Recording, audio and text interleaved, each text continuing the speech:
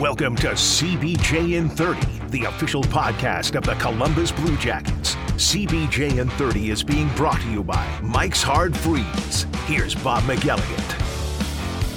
Welcome to a live edition of CBJ in 30, coming to you from the Chiller North, the site of Blue Jackets development camp this year because of the renovations being done at Nationwide Arena. The Blue Jackets out of the arena, but here at Chiller North, and their first on-ice session is happening today.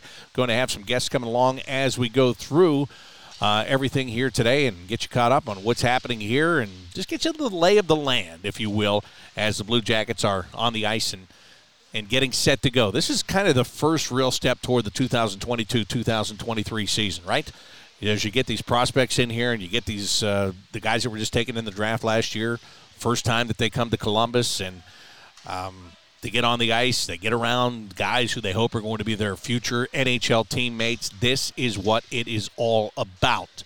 It's also a Monday mailbag edition of the show, so before the guests start to roll in, let's get to some of your questions right now. I want to bring in my broadcast partner, Dylan Tyre, who did such a great job at the NHL draft last weekend and getting us all caught up on the prospects. And he's been here, and he's been watching this morning, and we're going to talk prospects to get it going. So, Dylan, take a seat here, and let's get to the questions at Bobby Mac Sports on Twitter. And the first one comes from Curtis D., and he says, your thoughts on the draft this summer? I personally love the picks that Jarmo and his staff made. I love them, too. I mean, they all left there feeling really good about the picks that they made. And, they're happy. They're happy with what they did. Two defensemen in the first round. Only the fourth time in the history of the league a team has done that. But when you look at the players and, the background on the players and the potential of the players, it doesn't make it a surprise at all. Yeah, I mean, obviously it was a shocker thinking going into that draft that Jarmo Kekalainen may trade one of the two first-round picks that the Blue Jackets had. It really made it seem like the Blue Jackets were going to do that, all the different offers that they had. But when it came down to it, the Blue Jackets got two players they really liked, I think, two guys that were high on their board. In David Jiricek, we just saw him on the ice here, his first time in a Blue Jackets uniform at development camp, and he looked excellent. This guy really looks like he can play. Denton Mateychuk, I think it was exactly as he's built. Very consistent player, guy that's kind of meat and potatoes, can do it all. He looked like that in the brief time that we saw him out on the ice. Both of those picks really, really good. I like the upside of both of those players, and David Jiricek especially is a guy that still has growing to do, filling out in his body to do. I really like David Jiricek after watching him skate today, and he's somebody that excites me.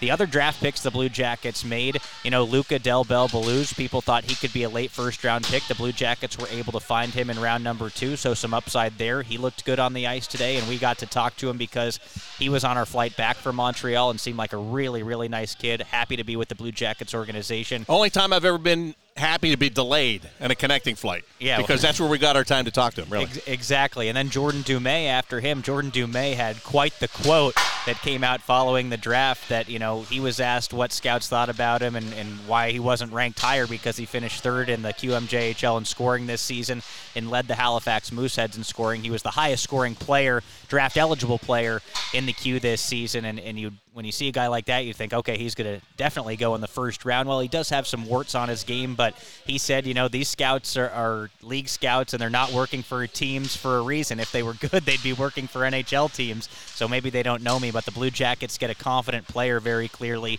in the third round, and Jordan Dumais, he's out on the ice right now as we're doing this, and certainly a guy that is looking to make an impression in this camp. And outside of that, the Blue Jackets drafted high upside. In terms of goaltenders, they were able to get a goaltender out of Russia.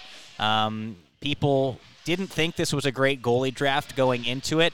The goaltender that the Blue Jackets got, people said, maybe he's one of 3, 4, 5 guys that you would actually be willing to draft in this draft. Well, the Blue Jackets take a chance on somebody, and he's a project.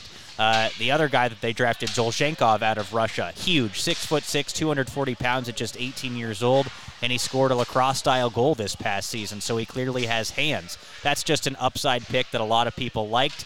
And then, of course, they finish up with James Fisher, a Boston-area high school guy. He's likely going to play with Youngstown of the USHL next season before going to Northeastern University, so some Ohio ties already. And he's another guy who's an upside pick for the Blue Jackets, could certainly contribute. And Another one of these guys at just 18 years old has terrific size out there on the ice, 6'2", 6'3", about 200 pounds. He's out there right now, so another interesting guy to watch. And James's dad is actually standing right next to us here in this pink shirt, so he's made the trip to watch his son. So that's a little fun nugget as well. That is absolutely awesome. Yeah. That's a great feeling. So I'm not going to bug him. He's intent. He's focused. He's intent. Yeah, and exactly. I get that. Been there, done that. Here's a question from Jake, who says, with the amount of good young defenders currently on the roster and in the pipeline, in 3 years from now, who's in our top 6 and who has to go? A lot of things happen between now and 3 years from now. If you look at it right on the surface, look, Jake Bean is a guy that played a lot last year, but he's kind of a bubble guy depending upon what goes on and if you acquire a defenseman via trade or maybe free agency. Boquist is staying. He scores. First of all, let's start at the top. Werenski, in. Yeah. Gavrikov, in. Boquist scores a lot of goals. He's in. Andrew Peeke played on the first pair most of the year last year. That's not where he's going to be in his entire career, but he is in. So we've already ripped off 4. And then, right now, Jake Bean is there. But, as you go along, who knows? That's the whole thing. Who knows? Because now there's not just the guys that they got this weekend. There are some other guys that have been, put together good seasons last year, and some in North America that always is a little bit more eye-popping. Yeah, if you're looking 3 or 4 years down the road, and this isn't to disrespect or disvalue any of the guys that are on the Blue Jackets roster right now, and I'm not going to tell you necessarily who has to leave or who's going to leave, because all of this is a perfect world scenario. This is barring any trades that could happen, and certainly the Blue Jackets will make trades down the road, especially given that they've got such a deep defensive prospect pool now. But you're probably hoping it's some variation of Zach Werenski and David Jiricek. Then you're looking at Denton Mateychuk and Adam Boquist. And then beyond that, I know they really like Guillaume Richard as well. At Providence College, he was just on the ice a few moments ago. Really smooth skating defenseman who had a great freshman season in college last year, French-Canadian guy. And then don't forget about Corson Ceulemans. He's a right-shot defenseman that the Blue Jackets selected late in the first round last year. And he's a guy who just led Wisconsin in points, not just among defensemen, but the entire team in points as a true freshman this past season. He has a lot of upside, and to me, he has a similar skill set as David Jiricek. Ceulemans is a little bit shorter but a little bit thicker than David Jiricek. Obviously, has a year in college where he spent a lot of time in the weight room. Jiricek doesn't have that. But Corson Ceulemans is certainly a guy that, I could see a player like that being a chip for the Blue Jackets down the road if they needed to make a deadline deal, but also a guy that I'd love to see in a Blue Jackets uniform because I think he could be quite good. When we talked to Rick Nash about him this past season, I asked Rick, if there was one guy in the NHL that you could compare Corson's game to, who would it be?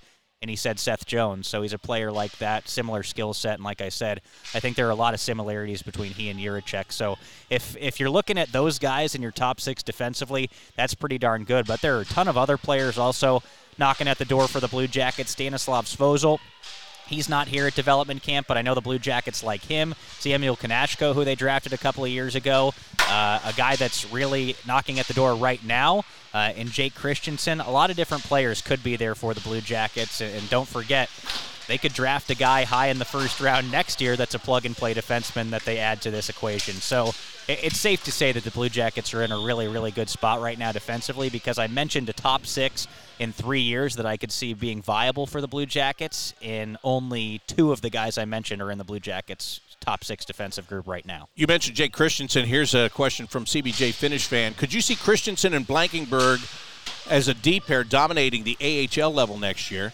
And if we were to acquire one solid D to our NHL roster, say Lyubushkin, with him, Werenski, then Gavrikov, Boquist, Bean, and Peeke, plus Bayreuther in the NHL. First of all, I don't know if they like Ilya Lyubushkin or anything like that, but, man, I wouldn't mind saying that name about 14 times I know, that's your favorite name in the league, I think, to say. You love saying that. You always add a little flair and panache to that name whenever you bring it up. I always think about how my grandmother and my great-grandmother, when I was a kid and they used to go out and it was a little bit windy, they always had their hair made up the right way and they wore a babushka. Yeah. And that's what I think of every time I say it. You always go, Ilya Lyubushkin. That's how you always say it. I love that. So, anyway, I'm sorry. Go ahead. Yeah, I mean, to answer your question, it would be great to see the Blue Jackets shore up defensively this season. I think, you have to think about it this way. At least I think about it this way. Whoever the Blue Jackets sign, if they do sign anybody or trade for anybody to shore up the defense this season, I don't necessarily think it's a long-term thing unless it's a young guy with contract control. We've talked about the Blue Jackets' desire to add a veteran defenseman that plays a more defensive game, maybe a little bit heavier of a game. I still don't think that's a long-term fix if you're doing that because you have all these young guys in the system right now. What was the first part of the question again? Jake Christensen and Nick Blankenburg? And Nick Blankenburg being a deep here in Cleveland. Yeah, I could certainly see that. I think the Blue Jackets are going to give both of those guys every opportunity to make the team out of training camp, but at some point you're just going to have too many defensemen. I think they'll play a lot of exhibition games. Yeah, with that being said, I think we'll see both of those guys in the National Hockey League a pretty fair share this season. Blankenburg, he looked great when he played for the Blue Jackets in those final 10 games last season. Jake Christensen's a little bit more of a project, but you can't deny the offense that he put together in Cleveland last year. He led the Monsters in points and finished 5th among defensemen in the AHL in scoring despite playing less games than everybody else because he was with the Blue Jackets a fair deal last season. So I could see it. He's almost like Boquist in a way where the offensive side of his game, he's already made that transition to the pro game. The defensive side of the game is where the work needs to be done. Yeah, exactly. I could see him certainly slotting in as the Blue Jackets' 6th, 7th defenseman going forward in the future. Gavin Bayreuther is obviously under contract this year, so you like having the veteran there. But, hey, if the Cleveland Monsters have a top pair of Nick Blankenburg and Jake Christensen, you're in a great place. I like the Monsters to be pretty good this season based off of all the guys the Blue Jackets have in the pipeline right now. I talked with Chris Clark about that at the draft the other day. We were just hanging out before the first round, and I asked him, what are you guys looking to do to kind of bolster that? And he said, listen, we should have had a good team last year. Between the injuries that we had in Cleveland and the injuries that the Blue Jackets had that caused guys to be called up, that's where it kind of all fell apart, and especially in the goaltending department. Once Tarasov went down, then that's a huge hole, right? Yeah, don't forget about that. Daniil Tarasov is going to be huge because you've got to consider the Blue Jackets will at least start the season with Elvis Merzlikins and Jonas Korpisalo in Columbus. That means there's an NHL-caliber goaltender playing in Cleveland. If that's the case and Jake Christensen or Nick Blankenburg are up there, anybody in Cleveland listening to this right now, you might see me up there this season because I want to check these guys out. All right, let's stay with defense here. David says, since Chicago is blowing up their team, should Jarmo try to get Connor Murphy because he seems to be exactly what we need? Yeah, I don't necessarily. I don't know if I see him as exactly what we need. Yeah, I don't necessarily see a point in doing that. If the Blue Jackets were to acquire Connor Murphy, it's not like I would hate that deal or anything. He's a good shutdown defenseman, a little bit bigger of a body, a right shot that the Blue Jackets could use. Think about, Andrew Peeke in the similar mold, probably a little bit better of a player than Andrew Peeke at this stage in his NHL career, but is it completely necessarily? I don't really think so. If I were getting somebody on that blue line, if I were looking to acquire a veteran defenseman, I would probably look for somebody that throws the body a little bit more than Connor Murphy does, that's willing to engage in fights more than Connor Murphy does. I'm looking for a real heavy guy. Yeah, I agree with you totally on that. Sela says, do you know, has Steve McCarthy already been extended? Yes, he is. He's on the ice right now. He will be coaching the Blue Jackets defense again this year. And she says, if you're doing this when development camp players are on the ice, does anyone stand out already? Here's my generic answer to that. There are guys that will stand out in this camp because you're essentially looking at 18-year-olds against 18-year-olds, except for Kirill Marchenko. That's totally different. This camp, to me, is a fun camp. And it's great to bring guys in for the first time, get them acclimated to the city, get them around what they hope there is going to be future NHL teammates. But this camp, for me, is nothing but that. It is the camp in September. You can be an absolute star in this camp, and you come back in September and you're playing against 25 to 30-year-olds that have got a lot of NHL time, and it's completely different. I don't know how you feel about that, but, yeah, there are guys that are going to stand out, no doubt about it. But it's the looking down the road. That's the September camp. Those are the standouts that count. But you've been around here this morning. Anybody caught your eye? Yeah, I would agree with you 100%. I'm more excited to see all of these guys play together and create those bonds and friendships more so than guys really standing out. But with that being said, David Jiricek looked absolutely unbelievable. Some of the skill that he pulled off this morning, you would thought he was Kent Johnson with the puck on his stick. and Kirill Marchenko. I mean, he's much older and has much more experience than some of these guys. I was just talking about James Fisher a moment ago. Think about this. James Fisher just came out of playing high school hockey, and he's going to be on the ice at the same time as a guy that's an accomplished goal scorer in the KHL. And he and Dumais just had quite a battle there to get the puck to the front of the net. So, those are two guys we mentioned just got taken in the draft, and they came to work. Yeah, Marchenko, like I said, Marchenko looked really, really good. He can shoot the puck. He's more physically imposing than I would have previously expected. He's really, really big on the ice. I would say he and Jiricek look the best to me. If he didn't look good, there'd be a problem. Yeah, exactly. I mean, because he's played so much internationally and in the KHL, he's played the man's league. There's no doubt about that. Then one dark horse, I'll say, Luca Del Belbaluz. He put the puck in the back of the net a lot. There you go. Yeah. Perfect. James Harris III says, I'd really love to know who you think is joining us next season out of the last few drafts. Sometimes the excitement makes us forget players who aren't here yet and also over-dreaming of this year's players who won't be ready yet. I mean, to me, Jiricek is the only one that has a chance to come out of this one, don't you think? Yeah, out of this year's draft, it would be David Jiricek. And you're even certainly. pushing to get that to happen. Yeah, and exactly. David Jiricek making the team this year, it would be a very similar situation to Cole Sillinger last year, where he really impressed professionally with the guys, and I don't mean the guys on the ice right now. I mean the NHL players in that dressing room, the coaching staff, the management staff of this team. If he impressed enough during training camp, I would say they would give him a shot those first few games of the season, potentially, the 9-game trial that they're given. He would be probably, well, definitely, I think, the only guy out of this year's draft. And you may think to yourself, Denton Mateychuk, he was drafted 12th overall. Well, he's only 17 years old. He turns 18 tomorrow, so that's pretty young to be starting things off. And he's still got plenty of time left in the Western Hockey League as well. From past drafts, Kirill Marchenko was drafted second round 2018. I think, obviously, he's going to get a big opportunity this season. Other than that, I think the Blue Jackets are pretty set. Otherwise, a guy that I'm interested to see is Michael Putia. He was in the first group as well. He led under 20 players in goal scoring in the Finnish League this past season. So I'll just be interested to see, what he looks like. He might have an opportunity somewhere. Who knows? But I think really the only two guys with NHL prospects this season would be Jiricek and Marchenko. So we have answered Pale Dragon's question, which Blue Jackets pick from this class do you think has the highest NHL upside and who will become an NHL regular soonest? And that's who we think from this year's draft. No doubt about that. In terms of upside, though, it could be a number of players. Like Jordan Dumais, people compare him to Braden Point, a guy who was bashed for his skating and his size coming out of the draft, but really impressed. Denton Mateychuk, people have said this guy could revolutionize the defensive position in the National Hockey League. So those are big, obviously a lot of praise and big expectations for a guy. But, yeah, Jiricek, he got drafted before Mateychuk for a reason. And they're saying that after Cale Makar got all those accolades through the playoffs? Yeah. Really? Yeah. So that's... I mean, Denton Mateychuk, I'm pretty sure in his power play, on the power play in Moose Jaw, he plays like the bumper position on their power play. Like, yeah, that's what I mean. He's a unique breed. Yes, that would be very unique. Mark Carell II says, seems like Jarmo drafted for 3 or 4 years down the road versus 2 to 3 years down the road like last year. Is this an indication he's okay with the roster at the moment and the existing defensive core is expected to be far better, or is this a course correction on the retool to a rebuild? I don't think that whatsoever. I think he's right on course. No, he's absolutely on course. This doesn't change anything. It's shoring up the prospect base. I like what he's done a lot.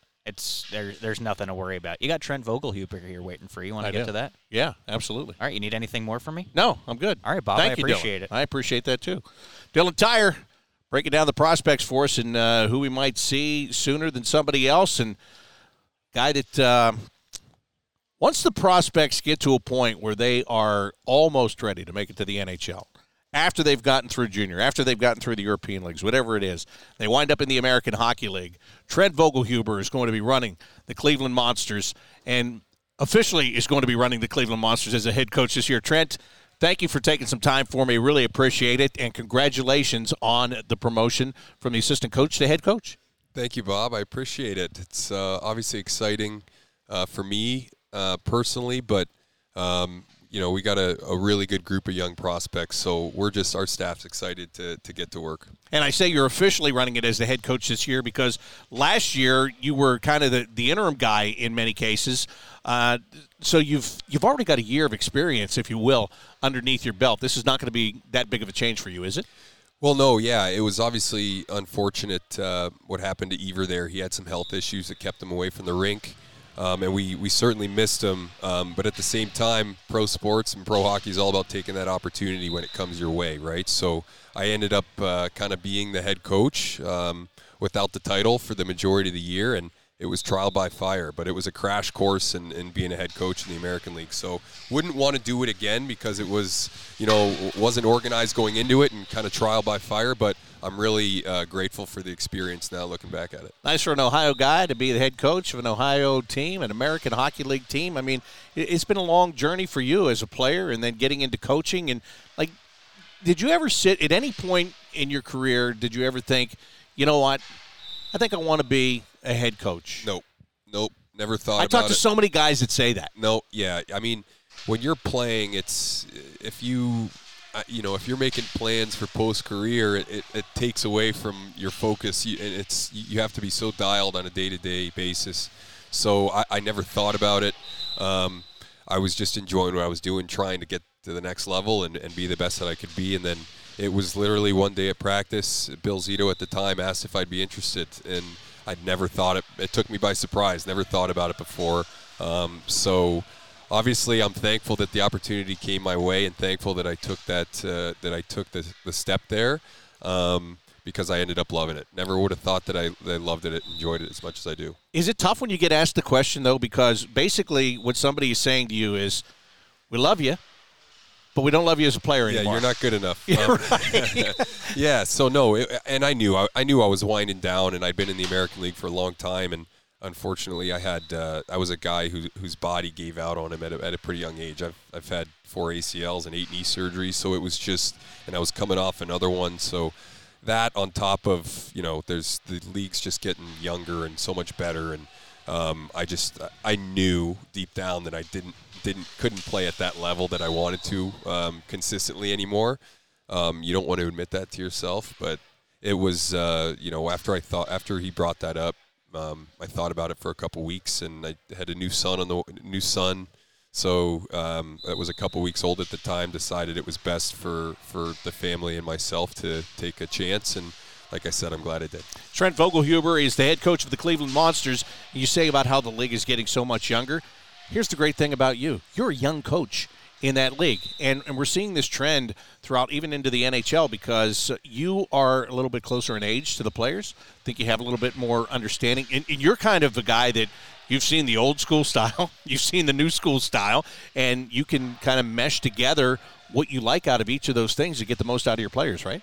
Yeah, no, absolutely. I mean, and I do benefit from being a younger guy because a lot of these guys that we're coaching, I have a relationship with. I played with or against, or and have been an assistant coach for some of them, where you can be a little bit more personal, and so I have a relationship and a basis of trust with a lot of these guys, and it was not very long ago that I was in that position. And our, Mark Letestu, our assistant, is in the same boat. He's been there in the NHL and in the American League not long ago. So I think for these young guys, maybe right off the bat, you get a little bit more credit and respect, them knowing that you've been sitting in their stall. And yeah, it's all about relatability with these guys, and I like to think that doing this at a young age helps me to relate to them, build relationships with them, and ultimately just make them better. Tell me a little bit about the difference between the assistant coach and the head coach position, because in some cases, and I've seen this in a lot of ways, where it's good cop, bad cop, right? Where the head coach can be the bad cop, and he can, if he wants to be the hard driver, he can do that. And the assistant coach is kind of the buddy, and he's going to be the go-between, and he's going to help you out a little bit. And then once you go to the head coach, how do you make that adjustment because you have to adjust? You can't have that same relationship, but you don't want to destroy a good relationship you have. Yeah, no, I don't think of it so much as good cop, bad cop. See, I'm a lot older than you. Yeah. I've seen this for a long time. Yeah. It's changed. It's changed. Sure. And I mean, as a head coach, you have to have a lot of the not so easy and fun conversations. There's nobody to fall back on. It ends with you, so you can have a lot of the hard conversations. But again, I've been a player. I know what I want as a player. Talking to the head coach, you want honesty, and you want to be coached, right? The best players want to be coached, and you can be hard on them as long as you're honest with them, and you care about them.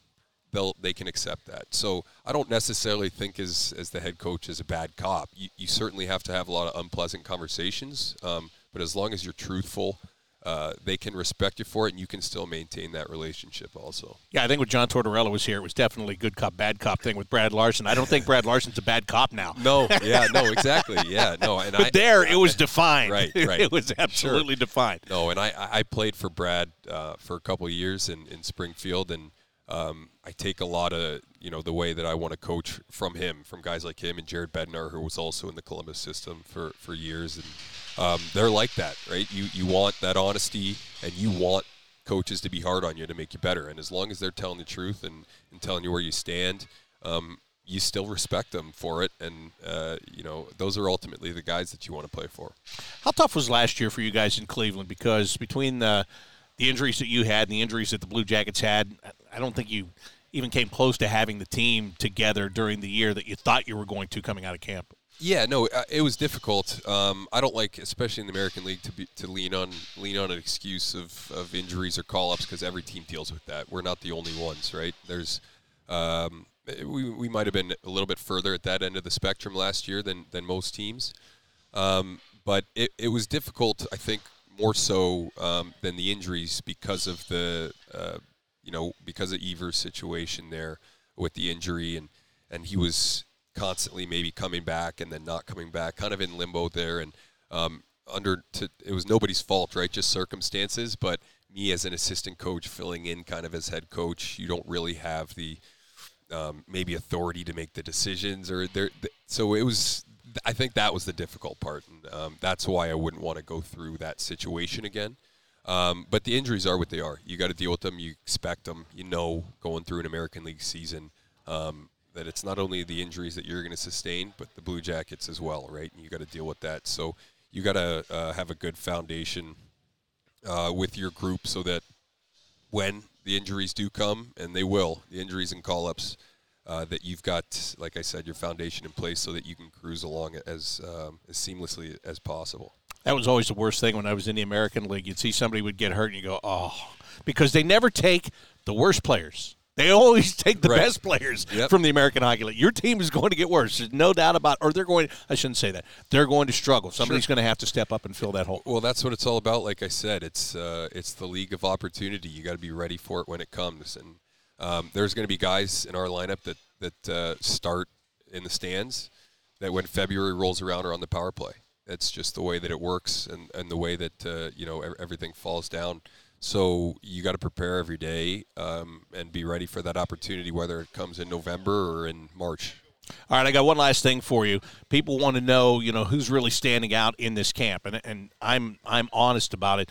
I know guys are going to stand out in this camp, and then they're going to come back in September and be against bona fide NHLers, and if they stand out then it's a really big plus for them, right? But here you are, you're a coach, you're just watching, you're looking for the skill sets and how strong guys could be, and were there any guys today that you saw that you went, I like that guy. I think he's got some upside. Yeah, no, there are a few, and obviously it's just one practice, and the guys have been going through, some skating work, edge work, just touches to get him back into it.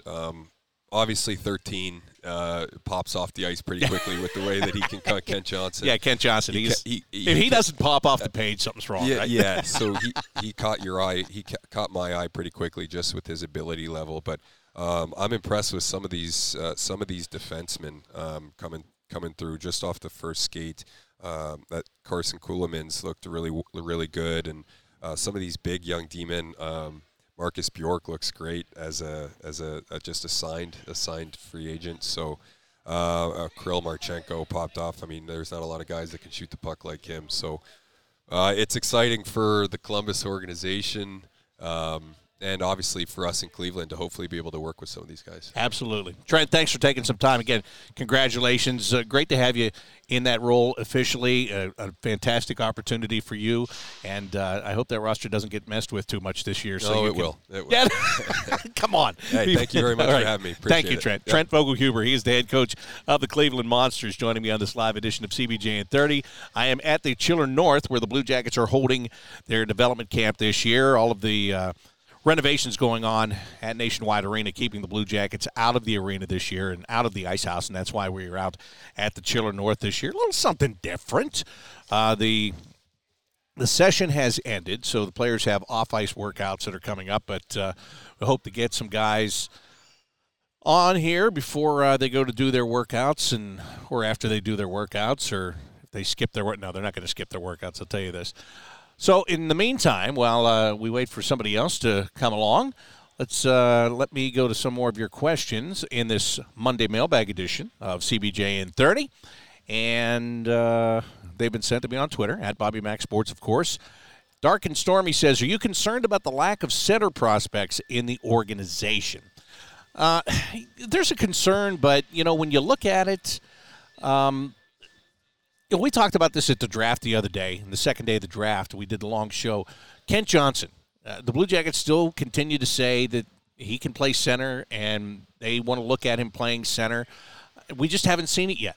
So, maybe they put him in the middle of the ice, and maybe he does a fantastic job, and that answers a lot of questions and makes you feel better. Cole Sillinger, for sure, is going to be a centerman of the future. He's going to be a top-2 centerman. He has the potential to be a captain on this team, so it makes you feel better. Jack Roslovic, the way that he finished the season last year, playing that center position, makes you feel a lot better about it. So I'm not as concerned, and there are other ways that you can attack all of that too. So we'll see what happens as it goes along. I'm joined right now by former Blue Jacket and current development coach Derek Dorsett, who sits down with me here. And last I saw you were playing chauffeur from the airport the other day, which was nice of you. And today you were out there on the ice with these prospects. What do you think? Yeah, it was a good day. I mean, it was a hard day. Some are at different points of their training in the summer, and some have been on the ice a lot, some have been a little bit, and some have been none. So, I mean, it was a hard day for a lot of guys, but they worked hard. Their attention to detail was good, and their competitive was good, and that's what we're trying to develop here. Yeah, I was going to ask you about that because it's the middle of July now, and some guys take breaks, and everybody has their own little thing, right, as to how much they skate. Do you feel that maybe some of these guys, though, stay a little bit more in shape because they knew they were going to get drafted and they want to be coming to this camp, putting their best foot forward? Yeah, I think everyone stays in shape year-round now. I mean, I don't think it's like the old days where guys take a month and a half off, and everyone, skates pretty religiously and stay in shape year-round. So I think it's it's different from back when we all played, but I think the guys did a good job today. They played hard, they worked hard, and that's all that we're asking is they be competitive, they pay attention, they work as hard as they can, and I think today was a good day. You were in Montreal for the draft the last couple of days, and as a group, how good did you guys feel leaving there with the moves that you were able to make, with the players you were able to add to the list of prospects? Yeah, obviously it's an exciting day, for the organization and for the kids too and their families. And it's always it was my first draft that I've been to, and it was exciting to see the joy that the kids have, the joy that the families have. But Marty St. Louis said it on stage. It's only the beginning, and it's probably the easy part that's already happened from. And they got a lot of work to do down the road. But if they do that work and put that work in, they can live a great life and get to live out their childhood dreams of playing in the National Hockey League. Any of those kids that you just picked up this weekend stand out to you today on the ice? I think it would be unfair. It would be unfair for me to say anyone. I think everyone worked hard today, and as camp develops, you maybe get a little better feel. But we're just focusing on some skill stuff, but also adding that little compete and competitiveness and some.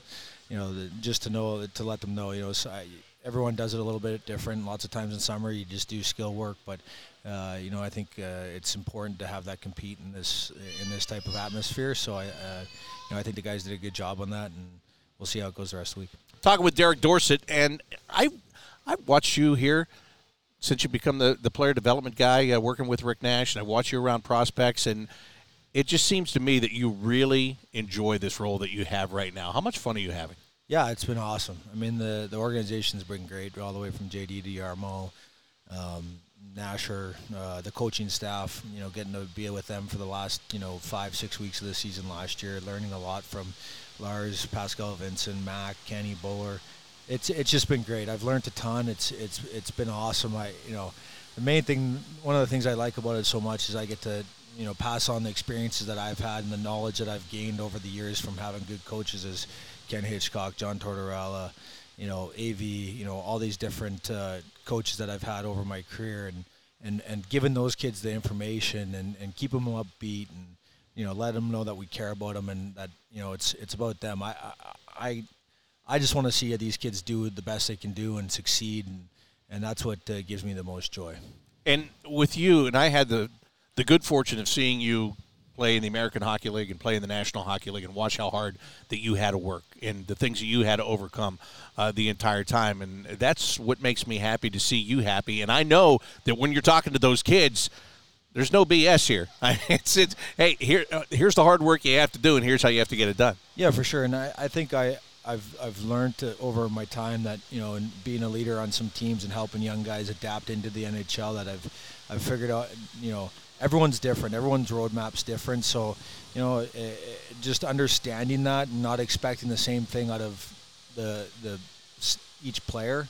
Each player is going to be different, and they're not going to be what I was. So I have to understand and get to know those kids and understand what makes them tick, and then kind of push them and guide them into what are going to make them good Blue Jackets and good NHL players, so they can have long careers. And they put in the work, they put in the time, they got the hockey smarts.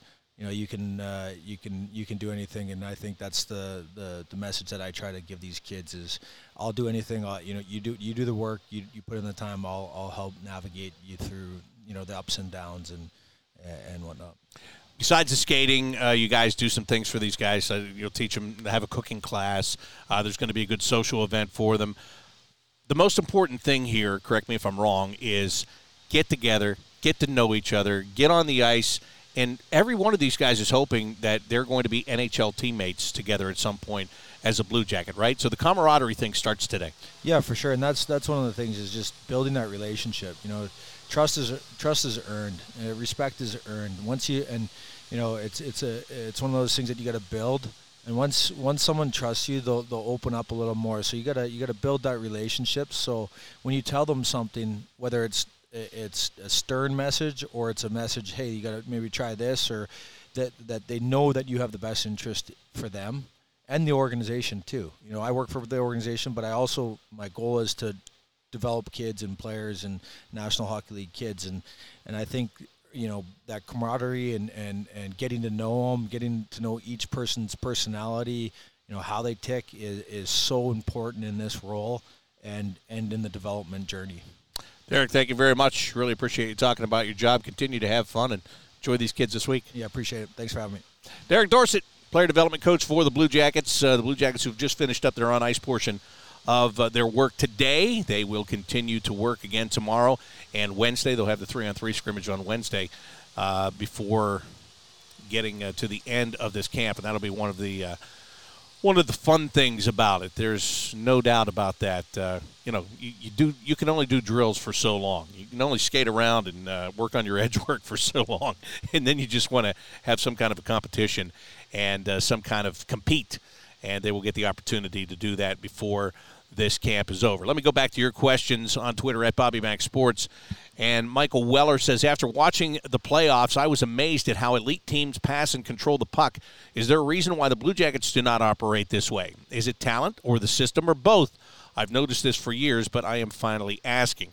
Look, the game is changing, and it's, to me, it's a talent thing. You've got to have the defensemen that are going to make the good first pass and get the puck out of the zone and to the neutral zone. You've got to have the forwards that can get that puck on their stick and be creative with it. They can make plays. They can shoot.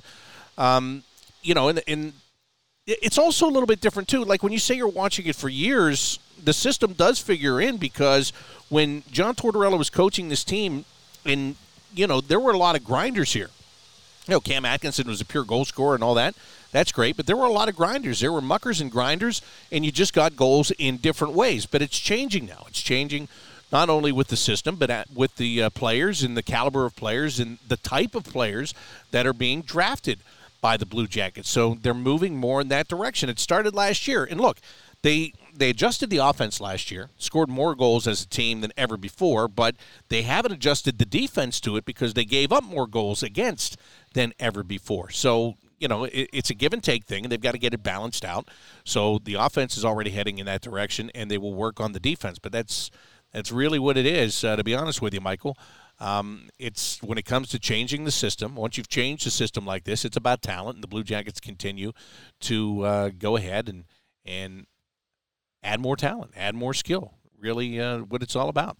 Jody says this camp is going to be really tough with the forward depth. Anyone to surprise us and make the team while someone is bumped out who we didn't think it would be. And Jody's talking about the camp in September.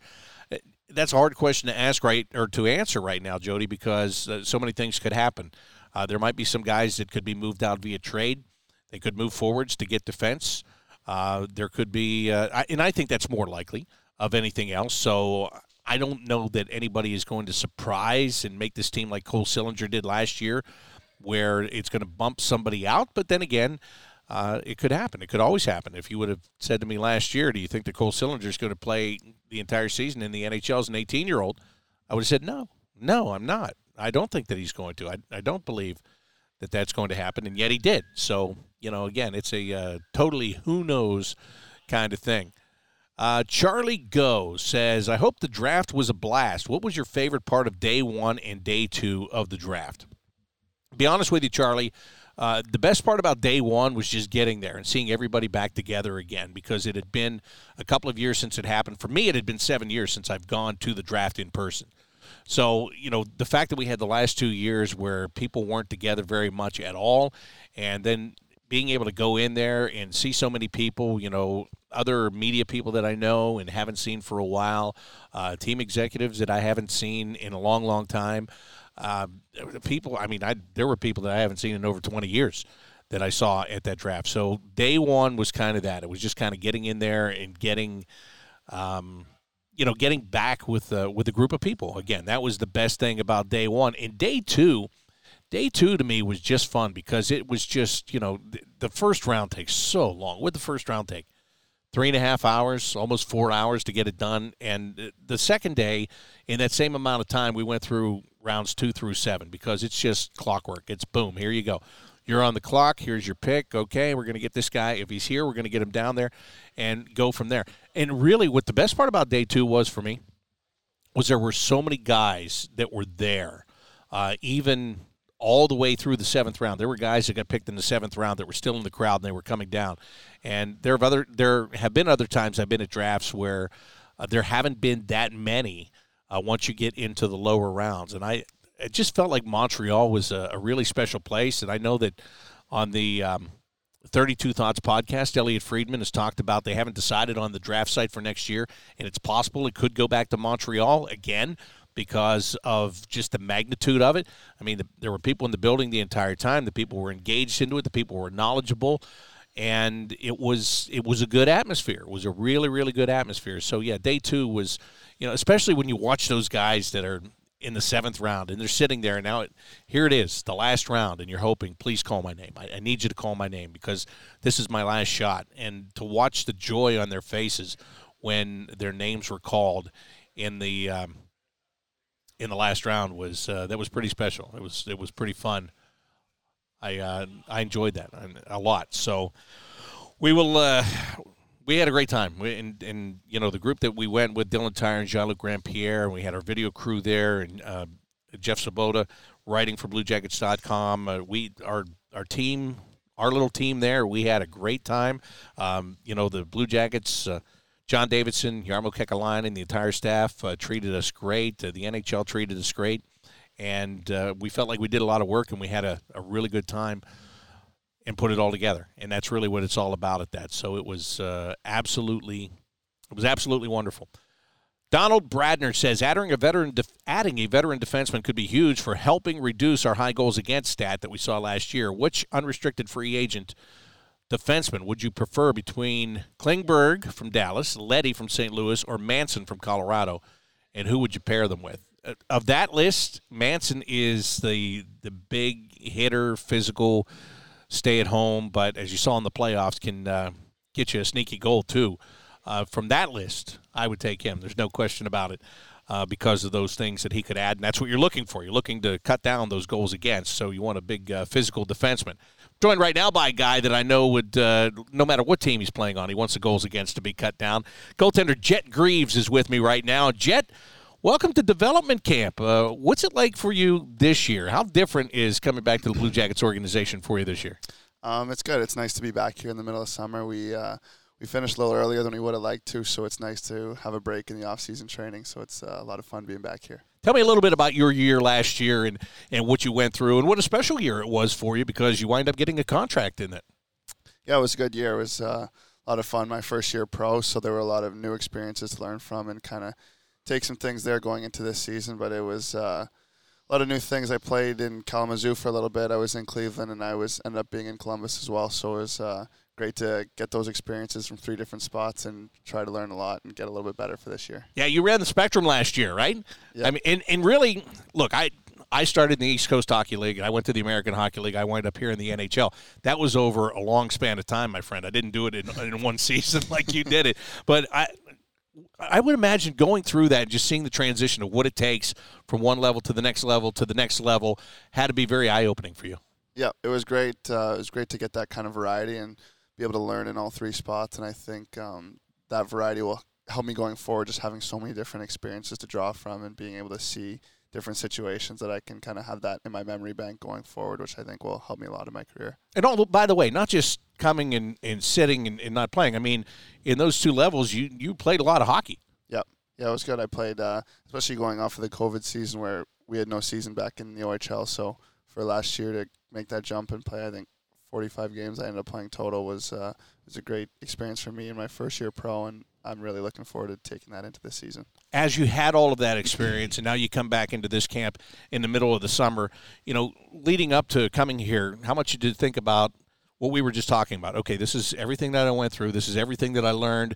This is where I have to be mentally as I get ready to start the journey for this year. Yep. I think that's huge. I think there were a lot of things I learned this season about just being a good pro and what it takes to be an NHL player, and spending some time around the guys here, you kind of see what it takes day in and day out. So I've taken that into my focus for this off season and making sure I'm building the right way for next season and the years to come, really making sure I'm ready to do what it takes and prepare myself and put myself in a good position to be an NHL player. One thing about goaltenders, and especially young goaltenders, you learn a lot from the guys that you play with. It's such a strange position to me because you only got 2 guys that do it, right? There's only one other guy that really understands you. Nobody else understands what you guys are doing. So you've only got that one other guy. There normally is a bond between the 2 guys. You're competing for ice time, but yet you're kind of cheerleaders for one another, but you're competing to get more ice time than the other guy. Who have you learned a lot from? Last year, going through everything you did, who are some partners that helped you along?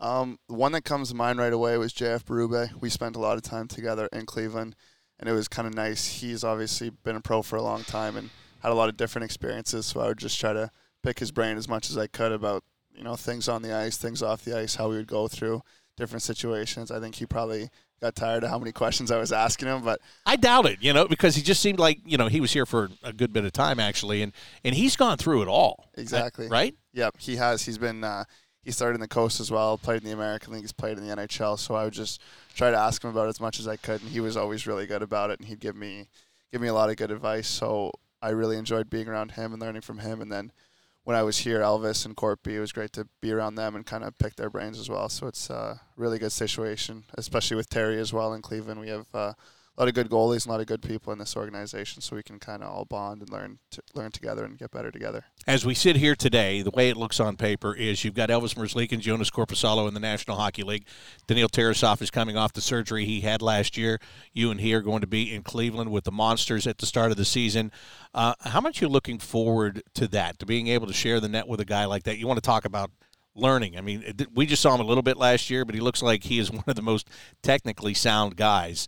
And I know everybody plays a little bit different style, but I'm sure there are plenty of things that you can learn from watching him. Yep. Daniil's a great goalie. We spent a little bit of time together this year in Cleveland, and it's good to be around him. And same thing, we kind of talk about some different things and just to see how he plays different situations. It's really great for myself, and we can kind of learn off each other. So I think it should be a really good relationship this year in Cleveland, and I think we're going to have a lot of fun together. Cleveland's not a bad place to be. I mean, you want to be in the NHL. I totally get that. But, when I was in the American Hockey League, I was in Syracuse, which would have been more comparable to your Kalamazoo experience in the ECHL. So, what's it like to play there in big league city, big league building, and big league treatment for being in the American Hockey League? Yeah, we're really fortunate being in Cleveland. I would think that's probably one of the better cities as far as American League cities go. I mean, we have the Cavs right there. We share the arena with them, and then the Guardians. Not bad on an off night, right? No, not bad at all.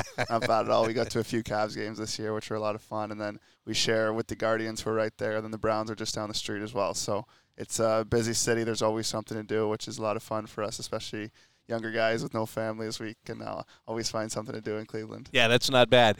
Hey, as we look ahead past this camp, I don't want to do that. I mean, I know you have work to do here, but once you get to training camp this September, what's the thing that you've worked on the most that you want to be able to show off when you get to that camp? I think something that, going into this offseason, Manny and I and Tease, we kind of talked about just different things we want to get better in my game, just as far as just my posture on the ice and just really allowing myself to be an athlete and kind of play free. So that's been the focus to this early on this offseason. That's the focus this camp, and that'll be the focus the rest of the offseason. So I think really just translating that into the season, into camp and into the season this year, and just making that really consistent and just continuing to develop my game and just the way I take care of myself as a pro. I've talked to Mandy Legacy before about that posture thing that you're talking about. Can you explain to people that don't understand what is the most important about, like when you say posture, what specifically have you talked about needing to be better in there? I think it's natural a lot of times for goalies to get kind of hunched over, especially with their upper body posture and kind of with their hips. And a lot of times what that'll do is it'll kind of lock you up and make it a little bit harder to move and to play free. So for us, it's just about making sure that my upper body is going to be really tall and my hips stay loose and stay free. And that usually translates to just being able to move better and keep up with the pace of play and be ahead of the pace of play. So I think just really allowing myself to be free with that posture is what usually translates well. And as you just said, be an athlete. Exactly, right? Be an athlete. I mean, you put together like an athlete. Be an athlete, Jim. That's the goal. Hey, thanks very much for taking a couple of minutes for me. I really do appreciate it. Best of luck in the rest of this camp, and can't wait to see you in September. Awesome. Thanks for having me. It was a lot of fun.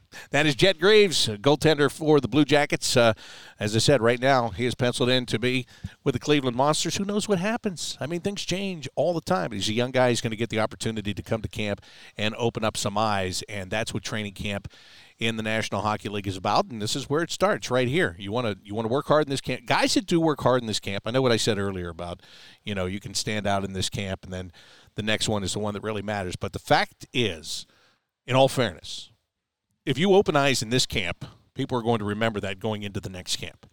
And then they're going to be looking for you to do more. And if you can do more in that next camp, then you've really put yourself in a good position. So when it all comes down to it, this is really important. It's really important what they do now.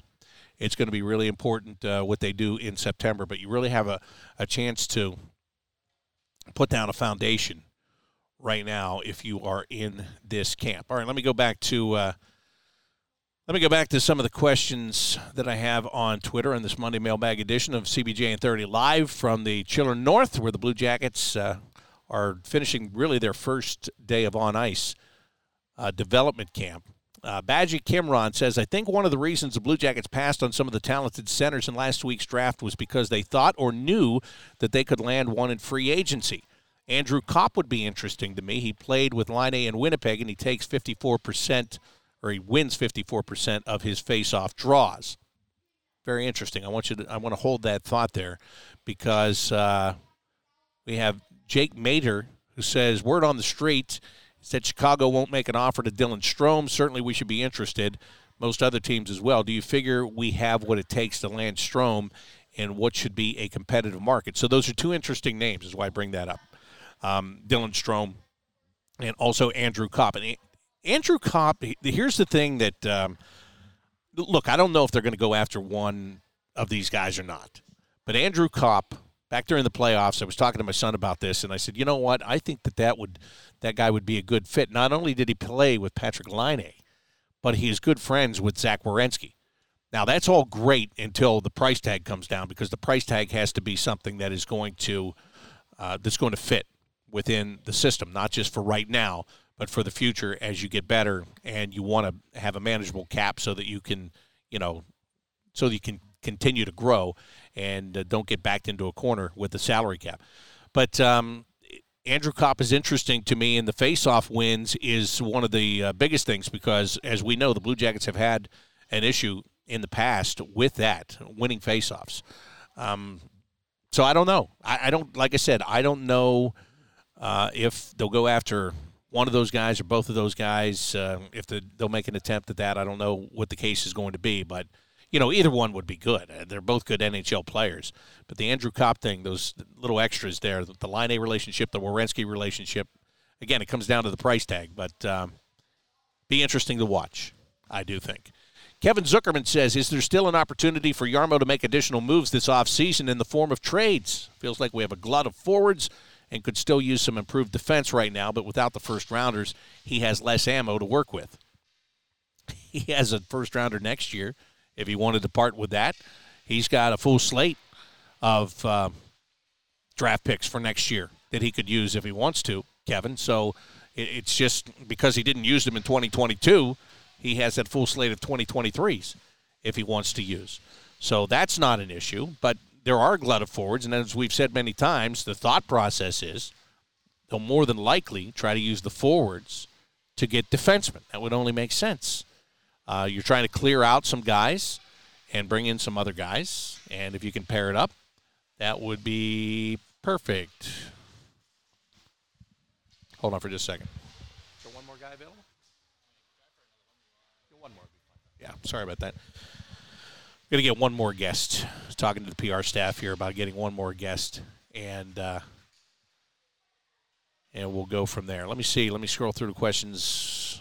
I'm sure I can find another one here that I haven't gone through. Thanks for your questions, by the way. It's been great to be back at it here these last couple of days, up at the draft in Montreal and then back here today.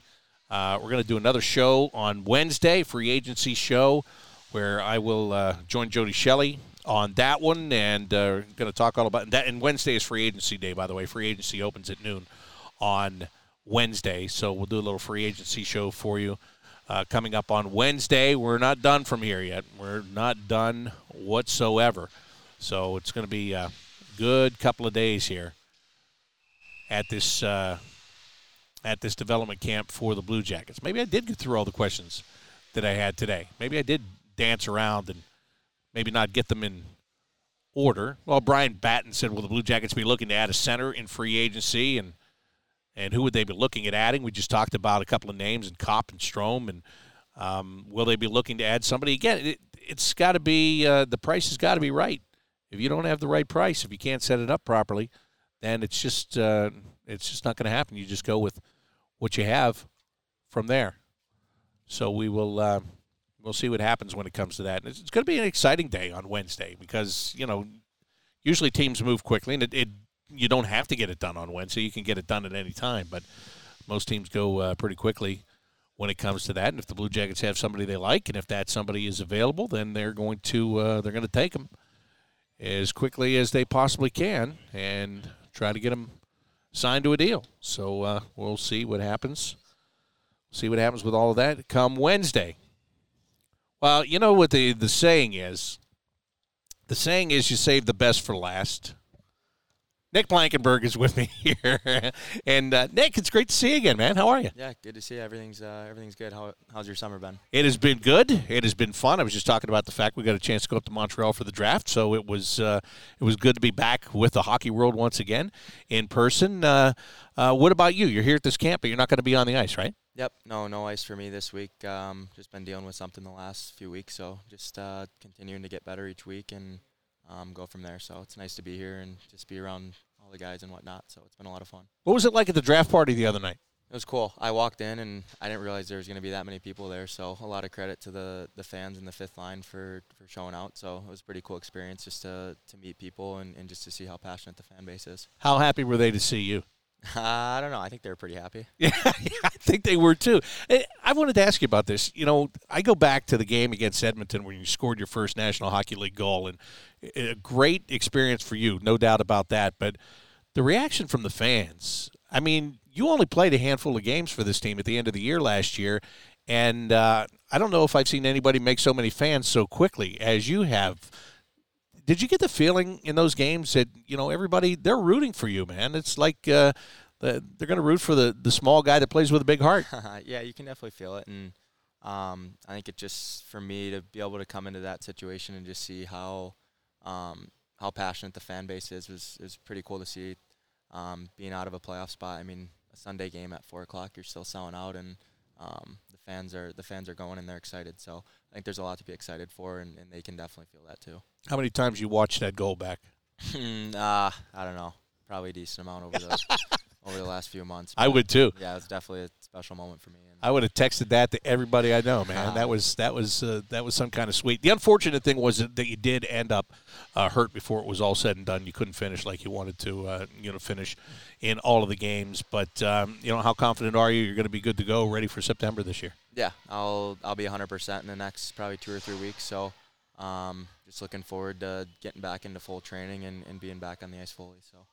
When you look at this camp, you look at some of the guys that are around here. You know what the Blue Jackets did at the draft last weekend. Take a couple of defensemen in the first round. There's going to be a lot of competition. Maybe not. Well, there's going to be competition right now for you. You've got to come in and put your best foot forward, no doubt about that. But you look here, and over the next couple of years, I mean, this is going to be a place you're going to have to work to be on the blue line, isn't it? Yeah, I think it's I wouldn't say a problem, but it's a good thing to have competition and have a lot of young guys who are competing for spots. I think that's definitely a good thing, and it's good for the organization. I think the team is in a really good spot right now with prospects, and especially in this last draft. And you see guys like Kent and Silly, who they just drafted recently, and they're doing great. So it's definitely exciting to see and exciting to be a part of. And yeah. Nick Blankenburg, Blue Jackets defenseman, is with me right now, and you talk about Kent Johnson. He's here. I was asking Trent Vogelhuber, the Cleveland coach. I said, anybody jump out at you today? And he goes, well, that number 13 guy's not too bad. Yeah. You're right. He's unreal. Yeah, he continues to jump out. Let me ask you a question about him. Like you played with him in college. You've seen him do some great things with the puck. It seemed like last year, in the few games that he played, he started to get better and better. I just told somebody at the draft the other day, somebody asked about him, and I said, I swear I thought he was going to score on the last shot of the season, right? He took a shot right before the horn in the last game there in Pittsburgh. And but do you see him, like, as you watch him, you see it coming for him at this level? Yeah, 100%. I think it's to step in to become a playmaker, a goal scorer in the NHL at the age of 18, 19 is very difficult. And you just saw in the games that he played, you saw glimpses where he was making plays, and I mean, he had a lot of chances to score. And I think he'll be a really good addition and really good as the year goes on or as the summer goes on, pushing for a spot in training camp. Even though you were with the team for a handful of games at the end of the year last year, is it good for you to come to something like this and be around all of these guys? Yeah, I think it's great. Never been to a development camp before with COVID and whatnot, and I think it's just a good experience for me to meet these younger guys. I know I'm a 98 birth year. Most of these guys are 03s, 04s, so it's nice to be around these guys and answer any questions that they have, or just kind of be somebody to just be around it. So it's good to be around. And it's a relaxed atmosphere, but it's also a work atmosphere at the same time, isn't it? Yeah, absolutely. You can see out today they're working hard, and Kenny's putting them through some good drills. So Kenny's been waiting for months. Kenny McCudden probably drew up drills 3 months ago. This is Kenny's bread and butter. So he's got a smile on his face out there, and it looks like he's having a lot of fun. And same with the other coaches too. So it's cool to see. Well, Nick, it's great to see you.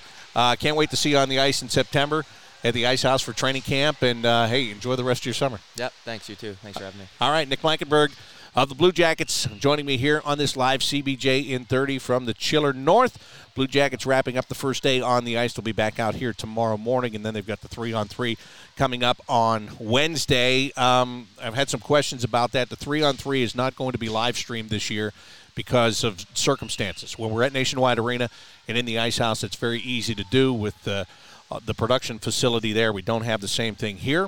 So the 3-on-3 tournament is not going to be streamed this year, but you're more than welcome to come out, if you can, to the Chiller North and watch it live, which is a heck of a lot more fun anyway. So that's what's going on for the rest of the week here at development camp as the Blue Jackets get these prospects on the ice and get them a chance to get to know one another and get to meet the coach. I'm trying to get out of the way so people can get things unplugged here, as crazy as it is. But anyway, that's the situation from here at the Chiller North. Thanks for being on Twitter Spaces today for another live CBJ in 30, the Monday Mailbag Edition. Always appreciate your questions and the way that you guys are locked in. That's a really big thing about it. I mean, here we are, basically the middle of July, and you were locked in and you're ready to go, and you were there for the draft, and now you're here for the first day of on ice at the development camp, and it's going to be exciting. You can already feel the excitement, even here with the people that were just here and watching this. You heard from some of the players that are taking part in this camp. You heard from the coaches that are running this camp, and there is a lot of excitement. People can't wait to get back at it, and that's what they will do once again tomorrow and then Wednesday, and that's all looking ahead to the big camp that's coming up in September at Nationwide Arena when we get set to get prepared for the 2022-2023 season. So again, thanks for all your questions. Thanks to Dylan Tyre for coming on and breaking down some prospect stuff with me earlier. Trent Vogelhuber, head coach of the Cleveland Monsters. Thanks to him. Derek Dorsett, Blue Jackets development coach. Goaltender Jet Greaves and defenseman Nick Blankenberg. Thanks to all of them for coming on and joining me today.